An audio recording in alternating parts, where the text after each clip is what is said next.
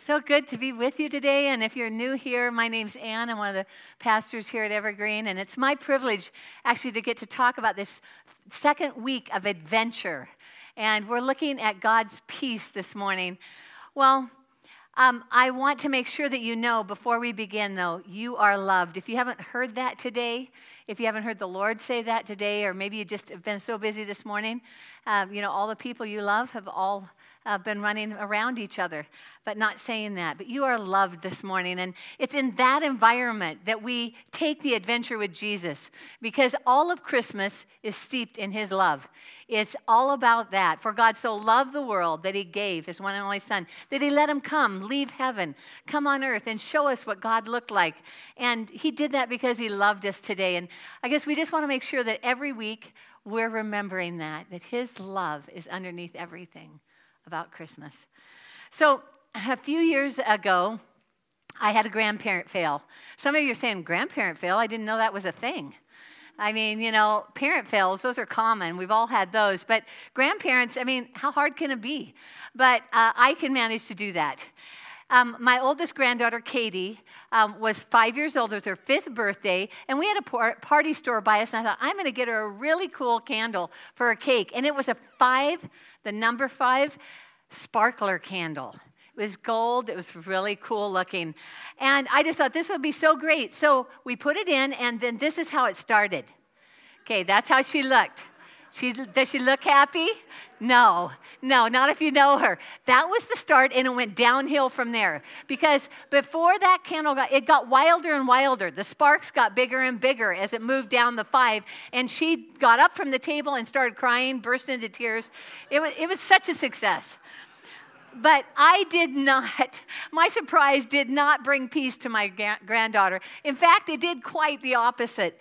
See if you can't relate to some of these antonyms for peace. Some of these opposites: agitation, alarm, anxiousness, apprehensiveness, worry, uneasiness.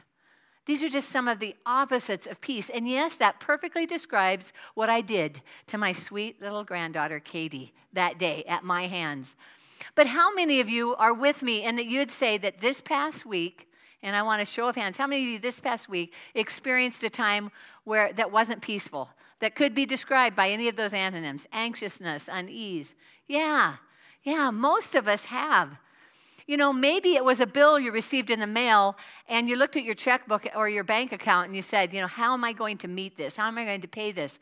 Jared and I had one of those moments when we moved to LA and got our first water bill, which he's mentioned that a time or two, but I have the real story because I got the bill. And I opened that bill, and it was $1,237.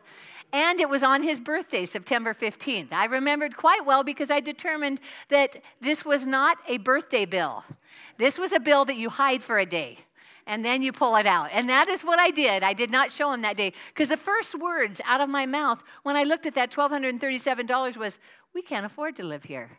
Nobody was around, fortunately, none of our kids or anything, but I was like, what are we going to do if this is what things cost around here? This is crazy. So maybe you've had that kind of experience this past week, or maybe you're in search of a place to rent here in the Hillsboro area, and you just can't seem to find something that fits the budget that you really have. And your budget, you've squeezed every dollar out of it that you could for housing. And that's a real thing, friends. That's what some of our young people are going through right now. And some of our older people. But a lot of our young people are going through a real housing shortage because rents around here are so high. That can really create some stress for us, some anxiety. And then it might be that you're facing college finals, because this is the week for college finals. We just passed dead week, and now they're facing you. Already you feel your hands are sweaty just thinking about them. Much less your mind looping through. I wonder what the test will be like. I'm not very good at that kind. I hope it's multiple choice. If you're sane, that's what you pick, right? But all this to say, these college finals can create that kind of anxiety. Maybe for you, though, it's thinking about your family Christmas gathering, because you've already been making some arrangements. See, I'm kind of like one of the planners in my family, so I end up thinking about it in advance, but I think a lot of us do. And those family gatherings aren't Hallmark, folks. They're just not, you know. We're a lot messier than that. Happy for you if yours is Hallmark, but, you know, ours is not. Yeah, it might be a little fake, okay? But that might be the thing that gets you. Or maybe today you're like one of our Evergreen families whose 5-year-old son is in St. Vincent's with pneumonia in both lungs and on oxygen, that we're praying for him. And mom and dad feel a tad bit worried. They want his progress to be faster, right? Like any good parent, it can't be quick enough, the recovery. You know, these are the things in our lives that crowd out God's peace, these very things. And I want to tell you about a guy who had a security blanket. His name is Linus. You know who Linus is? He's the kid on Peanuts gang, okay, Charles Schultz comic strip, who carries around a security blanket wherever he goes. And the whole gang, at some point or another, and on numerous occasions, have tried to convince him to get rid of the blanket. And he won't do it. But one day, they ask him, what is Christmas all about? Charlie Brown's just frustrated, feeling like his Christmas celebration's a failure. You've seen Charlie Brown's Christmas, some of you. And he asks, what's Christmas all about anyway? And Linus says, I know what it is. I can tell you what it's about. And he goes out on the stage and take a look and see what happens.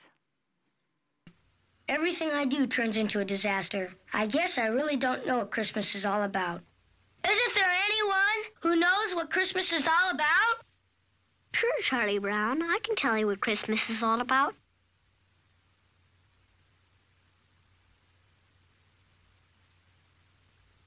Lights, please. And there were in the same country shepherds, abiding in the field, keeping watch over their flock by night. And lo, the angel of the Lord came upon them. And the glory of the Lord shone round about them. And they were sore afraid. And the angel said unto them, Fear not.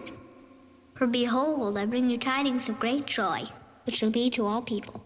For unto you is born this day in the city of David a Savior, which is Christ the Lord. And this shall be a sign unto you. Ye shall find the babe wrapped in swaddling clothes, lying in a manger. And suddenly there was with the angel a multitude of the heavenly host praising God, and saying, Glory to God in the highest, and on earth peace, goodwill toward men. Did you notice what happened for Linus? What did he let go of? As he tells the story of Jesus' birth, he lets go of this security blanket, this one that no friend has ever been able to separate him from. And he had encountered and was talking about Jesus, the Prince of Peace, the one who's called that in his very first birth announcement, which actually happened hundreds of years before his birth. Jesus is the only person who had one of those. It's in Isaiah, chapter 9, verse 6. It says this, For to us a child is born, to us a son is given, and the government will be on his shoulders, and he will be called Wonderful Counselor, Mighty God, Everlasting Father, Prince of Peace. So this Prince of Peace title is not just a royal title given to Jesus. It is who he is. It's an identity statement about him. And this Prince of Peace, peace is that Hebrew word for shalom that we've talked about before, but it bears repeating. It means well-being in all aspects of life, mentally, emotionally, physically, and of course, spiritually. And that's why the Message paraphrase aptly changes the title from Prince of Peace to Prince of Wholeness in its translation. And this New Testament word for peace, which we're looking at today, is very similar, eirene. It's closely related to shalom because it is about God's peace that's 360 degrees in our lives. It's in our emotions physically, it's in mentally, and it is spiritually. But it also addresses harmony in all our relationships, safety, the feeling of being safe, security, like Linus wanted, and rest in all of our relationships, including and beginning with God. And this is the big idea today, is that God wants us to be at peace. And if you ever wondered, is it God's will for me to be at peace? Of course it is. When you're in the middle of your disappointment, your worry, your anxiety, it is God's will to bring you to a place of peace. You can know that. And his peace is our spiritual GPS. And our gratitude is the welcome mat for his peace. Today, I want to take a look with you, not at a big theological concept of peace and discussing it up here. I want to talk about an operational concept of peace, how it operates in our lives. You know, like, how does that work, Ann? What does God's peace look like in our lives, and how do we access his peace in our lives? And to do that, I'm going to a very practical piece of scripture out of Colossians. And Paul's just finished a whole paragraph telling the church at Colossae how they can live their faith out like Jesus, how those ideas of love and hope and patience, what that looks like in real life. He tells them to clothe themselves with some things. And at the end of that paragraph, we come to the verse we're going to look at today, one verse. Colossians 3:15. It says this, "Let the peace of Christ rule in your hearts, since as members of one body you were called to peace, and be thankful." That's the verse. I want to talk about three things that verse tells us about how we operate in God's peace more completely, more frequently, more often than we do. So the first thing is this, that God wants us to be at peace. And this verse says it's more than just him wanting to. It's saying that he has called us to peace. And the word for called here is a very personal word. It is me saying to Erica, "Erica, be at peace," or "Peace to you, Erica." Laura, peace to you. I know you need it with a newborn. Joel, peace to you. So God's talking about his calling, not some other person telling you to buck up and get with it. It's him calling to you, calling by name, and saying, "I'm calling you to peace today." So the thing is, that means that it is a part of our identity, that if you've decided to follow Jesus, then you are a member of what he calls his body. All the believers together form Christ's body. And as such, it's part of who we are. We're not just hybrid versions of ourselves, of our old selves when we get saved, when we come to faith in Jesus Christ. But when we say yes to Jesus, we become a new creation. That's different than a hybrid, folks. Hybrids are just a little bit different, but have a lot of the same components. And sometimes we feel that way because we look at our lives and we see some of the old still there. But that's not who Jesus says we are. We are the new creation. And this means that we have the Prince of Peace, the Prince of Wholeness living inside of us by the Holy Spirit, by the power of his Spirit. And this is the same peace that the heavenly hosts and the angel announced Jesus' birth to the shepherds with when he said, "And on earth, peace on whom his favor rests." This is the same peace that Simeon, standing there with the baby Jesus in his arms, spoke these words to God when he said, "You may now dismiss your servant in peace, for my eyes have seen your salvation." This is the same peace that Jesus would speak over people when he would forgive them, when he would deliver them, when he would heal them. He'd say, "Go in peace," calling them to peace. This is the peace that Jesus spoke over his own disciples on many occasions, but particularly in his last 24 hours on earth and in the 40 days that he was on earth after the resurrection and appeared to them. This same word, he said, "Peace I leave with you. My peace I give to you. I don't give to you as the world gives. Do not let your hearts be troubled and do not be afraid." Or he said, "I've told you these things so that in me you may have peace. In this world you'll have trouble, but take courage. I have overcome the world." The same peace. And then Jesus' favorite greeting, he said it at least 3 times as he encountered them after the resurrection. His first words to them was, "Peace be to you. Peace be to you." So today, the first thing that he wants to remind us of is that Jesus, Prince of Wholeness, wants you to be a person of peace. He's called you to that, and he's given you what you need to come to that place in your life. But maybe you're like me and you ask, yeah, okay, that's good. God's called me to peace. How do I get there?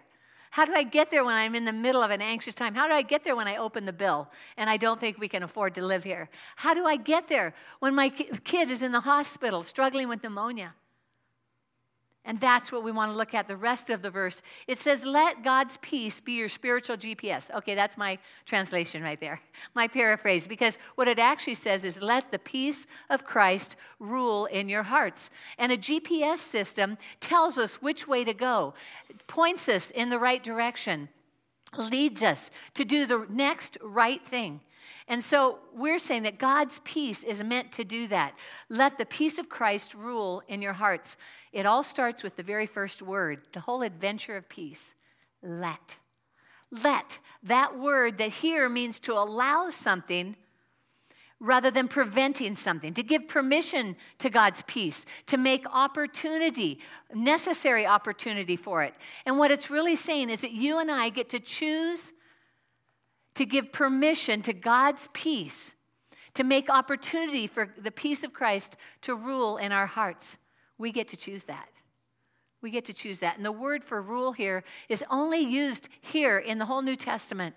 And it's a word that initially was related to an umpire, like we have in a baseball game, but an umpire in an athletic contest that calls things either foul, out, or safe. And he's saying you need to let God's peace make the call about what's going on in your life. Make the decision of your next right step. Help you see what you need to focus on or not focus on about what's going on.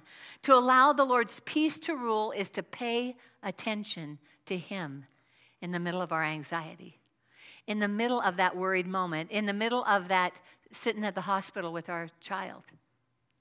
It's to pay attention to what's going on in here and in here with Him. What's He saying? Where is His peace taking me? And to refuse to go in any direction without His peace directing you first, without Him, not getting ahead of Him and not going off on our own way because we want to. Paul modeled this in his own life.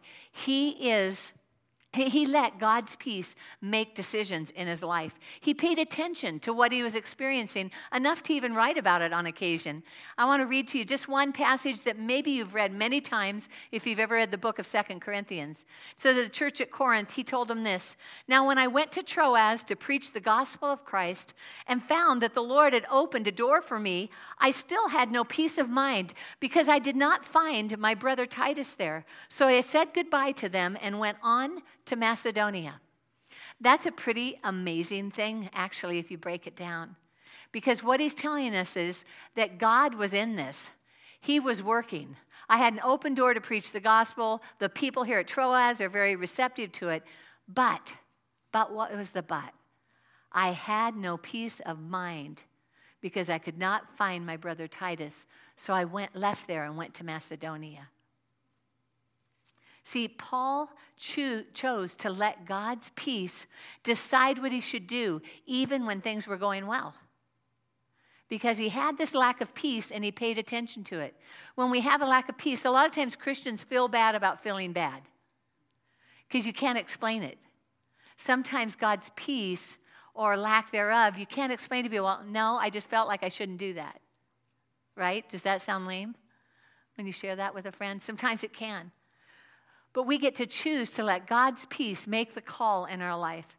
So Jared and I have been looking for a new home, and we were set on it being in the Orenco neighborhood. And that was it. I mean, that was with tight boundaries. It was going to be in Orenco or Orenco Gardens, somewhere around the neighborhood we've been in. We liked being close to the 26. We were in no way going to do South Hillsboro. Not because there's anything wrong with South Hillsboro, but we just had our favorite place picked out. And we thought we knew what we needed and we wanted. So we gave our realtor the boundary, and he tried to nudge us a little bit on those, like get us to look outside.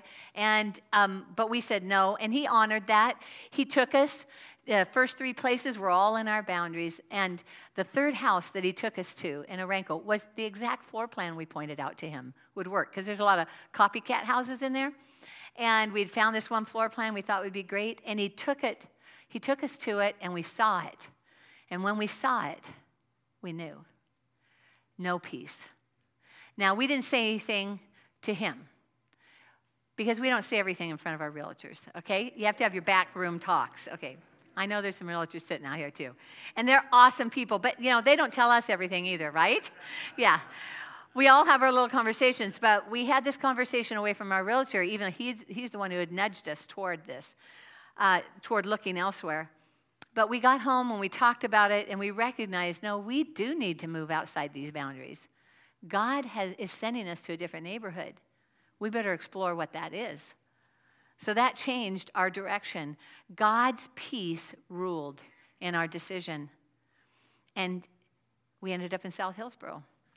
More about that later. Okay, so that's the second part, is that God's peace is meant to be a GPS system in our life that helps us take our next right step when we're in the middle of worry, when we're in the middle of a conflict with someone. Let his peace direct. Thirdly, gratitude is the welcome mat for God's peace in our lives. Now you notice this little, almost a postscript, almost a PS, and be thankful at the end of it.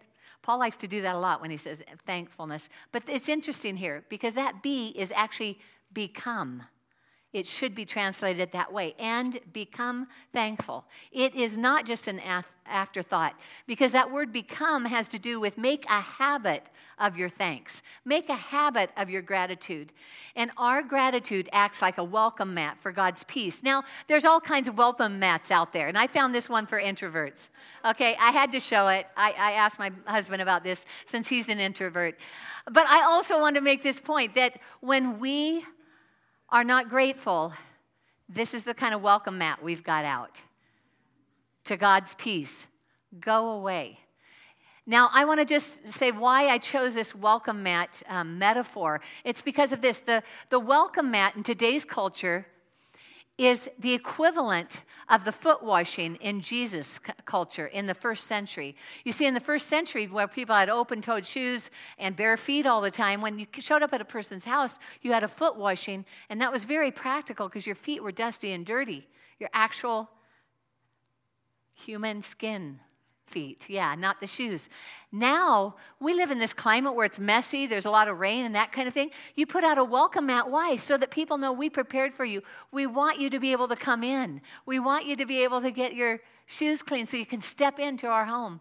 We've seen you. We've seen that you're going to come. It's this welcoming thing, and that's what gratitude does with God's peace. That's what Paul's saying here in Colossians 3:15. So we get to put out the welcome mat for God's peace, whatever our situation is. So gratitude, how does it do that? Because gratitude focuses us on what is right about our situation. It focuses us on what is going well. It focuses us on what we have, not what we don't have, right? Every time you say thanks, you're acknowledging something that's right and pure and lovely and exceptional. And that focuses us on all the things that are going well, or at least what we're learning in the middle of our difficulty. So becoming thankful helps us experience God's peace in whatever circumstances we find ourselves in. And we know this also, Paul writes in the book of Philippians. And these verses are very special here at Evergreen. Jared preached a message a couple years ago, pray, thank, do, out of these verses. But listen to these again. In Philippians 4, do not be anxious about anything, but in every situation, by prayer and petition, with thanksgiving. Again, that tag on it that Paul loves to put, not an afterthought, but central. Present your request to God, and the peace of God, which transcends all understanding, will guard your hearts and your minds in Christ Jesus. And then he goes on, finally, brothers and sisters, whatever is true, whatever is noble, what's right, whatever is pure, whatever is lovely, whatever is admirable, if anything is excellent or praiseworthy, think about such things. Whatever you've learned and received or heard from me or seen in me, put it into practice, and the God of peace will be with you. Now, the thing about these words, we've talked about what they mean. We've talked about the importance of giving thanks when we make requests and when we're anxious. But here's the deal. Paul wrote these words from a prison in Rome, a prison that historians said could have been called a place of darkness. It was an underground cell block that he would have been in that was dark, that was stinky, that was damp. And Paul spent 2 imprisonments in this prison in Rome. This was the first while he wrote to the church at Philippi, but there was a second one, and eventually he was taken outside, 3 miles outside the city, and beheaded at the whim of Nero, who was persecuting Christians at that time. But we don't know those things because Paul spent all his time talking about the injustices that happened to him or the bad things that were going on in his life. We know that because of historians who recorded those events for us. Instead, what did Paul write about while he was sitting in that dank, dark, smelly prison? He wrote about, I rejoice because in my imprisonment, more people have gotten to hear about Christ, including the whole Praetorian Guard, the whole palace guard. And on top of that, all the other Christians out there have heard of what's happening here in prison. And because of me and my boldness, they're becoming courageous and they're willing to share their story of faith in Christ too. And he said, on top of that, there's some people out there preaching about Jesus, and they're not even doing it for the right reasons. But I don't care, just that Christ would be preached.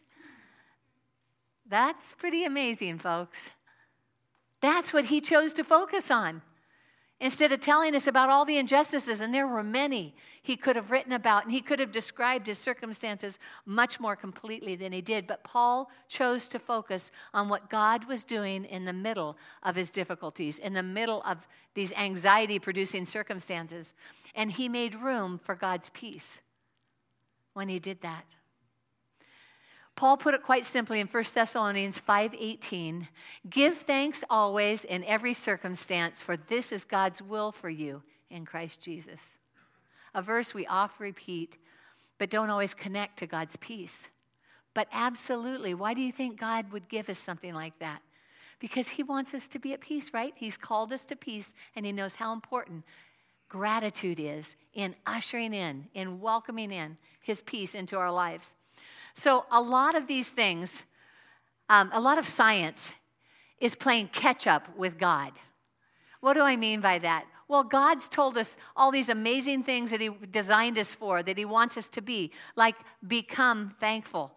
And science is discovering how beneficial gratitude really is in our lives, right? They're playing catch up to what God has known all along, because science has discovered that being thankful moderates stress by reducing our cortisol levels. And cortisol is that hormone that's released during stress and anxiety. And it reduces anxiety by increasing the engagement of the prefrontal cortex when we're in highly emotional situations. And the tendency would be to go back further in the brain and do a flight or fright. Instead, this engages our prefrontal cortex, the part of us that actually can manage those tough things really well if we'll engage it. Gratitude is what takes us there, folks. And God knew this all along. He designed us this way. So we know what it says about what people say about practice. Practice makes perfect. Okay, and I heard a great one. One of our students came up to me afterwards, and he's an athlete. He said, what we say in practice is, practice makes permanent. That's pretty good, too. I'll take that advice from a 7th grader. I thanked him for that. But I want you to know something. Here's a few ideas of ways that you could practice and grow and increase and become, the become word, more thankful, as Paul was talking about. Things that I can do with you as well. So one of those is to say thank you for 3 things or people before your feet hit the floor every morning. Just 3 things before your feet hit the floor. And I know for some of you moms that are getting up in the middle of the night with your kids, I mean, that's a challenge right there. You know, if it's the first time, kudos to you for that. But another thing you could do is to do a gratitude journal. And you can do these online as well. They have apps for them.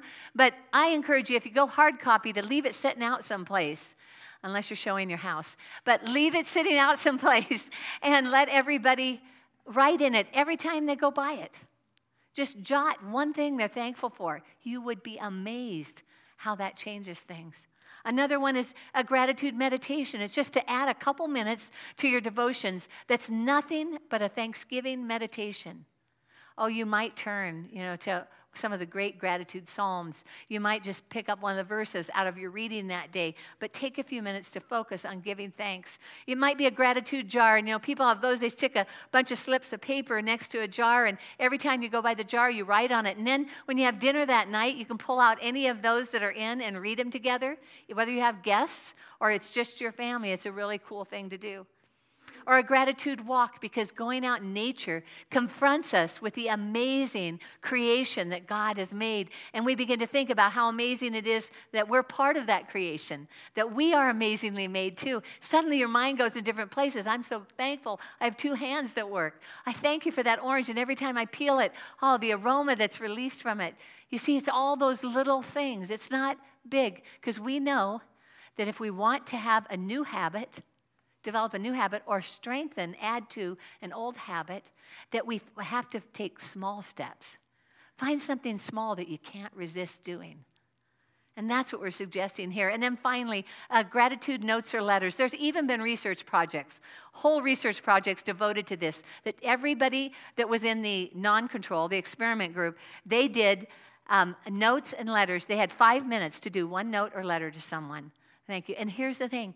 Every single one of them were positively impacted, but so were the people who received those notes or letters. So those are just a few ideas. And then, I had to go there, true confessions. Okay, I'm going to bring us to a close here with true confessions. You see, I am a maximizer in StrengthFinders 2.0 terms. That's one of my top strengths. I don't know that it's the top, but it's one of them. And what that means is I love to make things better, all kinds of things.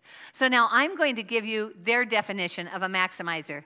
And you can smile your way through this. People with the strength of maximizer measure themselves against excellence, not average. At times, excellence is the only measure of success. Anything less is not acceptable.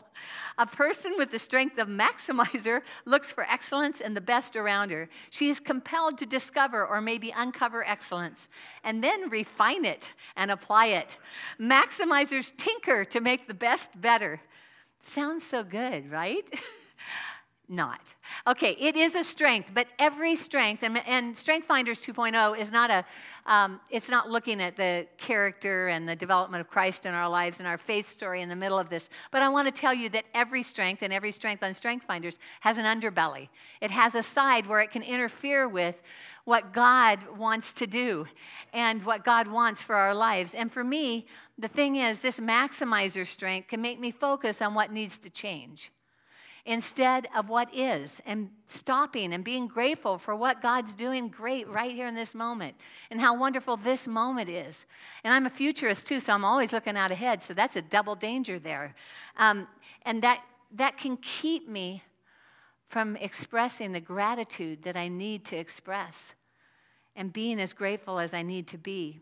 And so here's how it worked in buying our home. We found a home, we made an offer, and it got accepted, and I immediately began to find things that needed to be changed. Better. Make it better, right? And that had to do, one, this was a brand new home, but all the appliances needed to be changed, according to me. And some of those changes were like from here to here. And those also had cascading changes, right? You change that, you have to change the cabinet out, you have to do this, the other thing. Now, Jared was such a good sport. He did not criticize me. And he went with me to various appliance stores, even went to some on his own, and priced out all these, appliances I thought I had to have. And so I always attribute this, God is saving me right with you. You know that, right? Of course, I make that pretty obvious. But I'm saying he's saving me with every word. He is running that through my life. And so that's what happened this last week. On Wednesday, we went for our new home orientation, something this builder requires. So we get there, and they have a welcome home banner across the garage. And we walk in, and there's a red carpet leading up to the door going in the house. They have an apple pie baking in that oven I didn't want. Yeah. And they have installed the free appliances that they also added in the package, a refrigerator and a washer and dryer. And everything's in place. The fireplace is going. It's amazing. Even though I know what they were doing, I thought it was fabulous. I loved every minute of it. I think that environment's so important, so I thought it was really cool. But as I got there, and I saw that refrigerator in place, and I looked at that oven with the apple pie baking in it, and I just had this change of heart. It's like scales stripped away from your eyes, and you do not need anything to be different, to get started here. And Jared, he's so nice. Again, we didn't talk in front of the guy from the home place, but when we got out and we got in the car and we were driving home, and I turned to Jared and I said, we don't need anything else. We don't need to look for more appliances.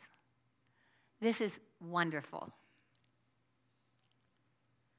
And the thing is, I had been waking up since I started evaluating the house. I had been waking up early in the morning. That's a bad sign for me because I'm already a morning person. But I've been waking up, and I was worried about those things. I started thinking, is this the right house? If I have to change this and change that and change that.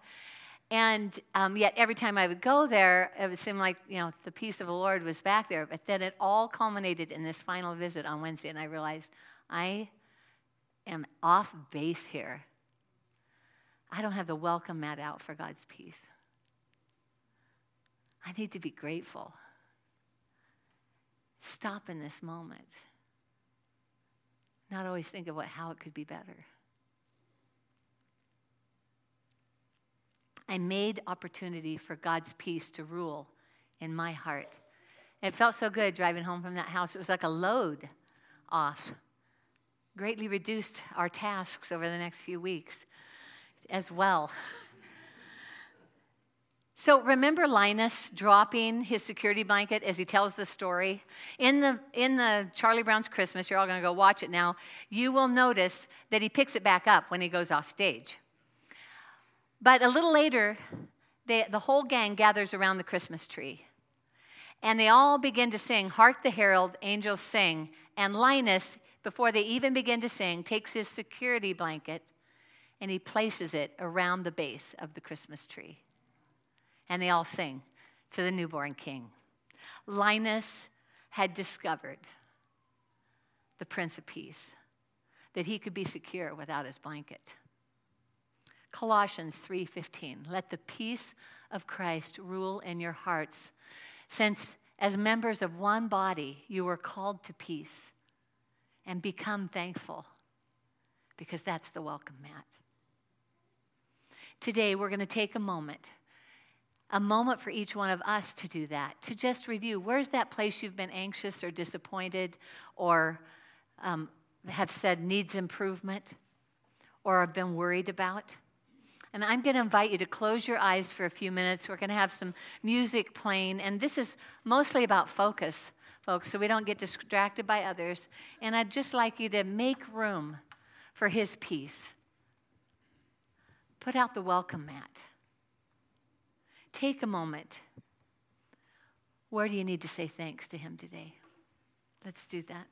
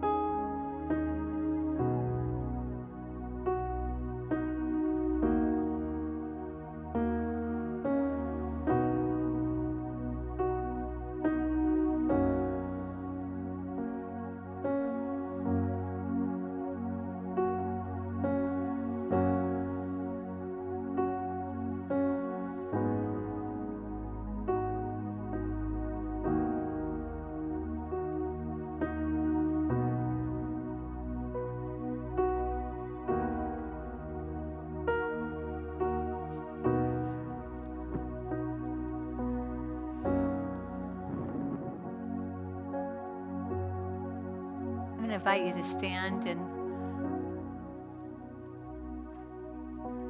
we're going to pray together. Jesus, thank you for being the Prince of Wholeness. Thank you, Lord, that your wholeness is our identity as well. It's what you are offering us. Wholeness through and through. Wholeness in our spirits today. Wholeness mentally, Lord, in our thought life, in the records that are played over and over in our heads, those loops, Lord. Wholeness in our physical bodies. Wholeness in our emotions, Lord, where there's been ups and downs and crashes and anger and bitterness and disappointment and, Lord, deep, deep disappointment for some. Lord, we welcome you, Prince of Peace, into those places in our lives. Lord, we welcome you with our gratitude that you came, that you left the amazing privilege of heaven to live on planet Earth, to live amongst us, a broken people. And yet you never focused on that. You always focused on loving us, accepting us, reaching out to us. So we say thank you for that, Lord. Thank you for love and acceptance and forgiveness. It's just continual. It's just washing over us even right now, Lord. We are swimming in your love for us. We are swimming in an ocean, Lord, of forgiveness. And we can stand with our heads high today because of what you did, Jesus. So thank you for that. Thank you. And Lord, this week I pray that in the middle of anxious moments, in the middle, Lord, of disappointment, in the middle of things that aren't circumstances that you didn't design, Lord, illnesses in the and hospitalizations and these kinds of things, Lord, the stuff that's just a result of a broken planet. Lord, we stand in the middle of that, and would you remind us that we can choose to give permission to your peace by choosing to focus on what we have to be thankful for. Lord, we pray right now for the Pruitt family, for Sarah and for Tim, and for little Evan. We ask, Lord, that your healing touch would extend from us and the Spirit of God living in us, as you said in the scriptures, Lord, sending help from your sanctuary to this little boy, that his oxygen levels would return to normal, that his pneumonia would clear out, that he would be made whole in his physical body, Lord. And we pray for Sarah and Tim as they pray for their little boy as they sit there at the hospital. And Lord, we know that your peace is tough. Your peace is resilient. Your peace endures. It cannot be extinguished. And that's the peace we're asking for that family as they watch their little boy recover, Lord, as they wait for him to recover. And Lord, let us be that church that does that with one another, that we would encourage one another, Lord, to welcome your peace together and to stand with each other so that we're not standing alone. Thank you, Lord. Thank you for your peace today. We pray this in Jesus' name.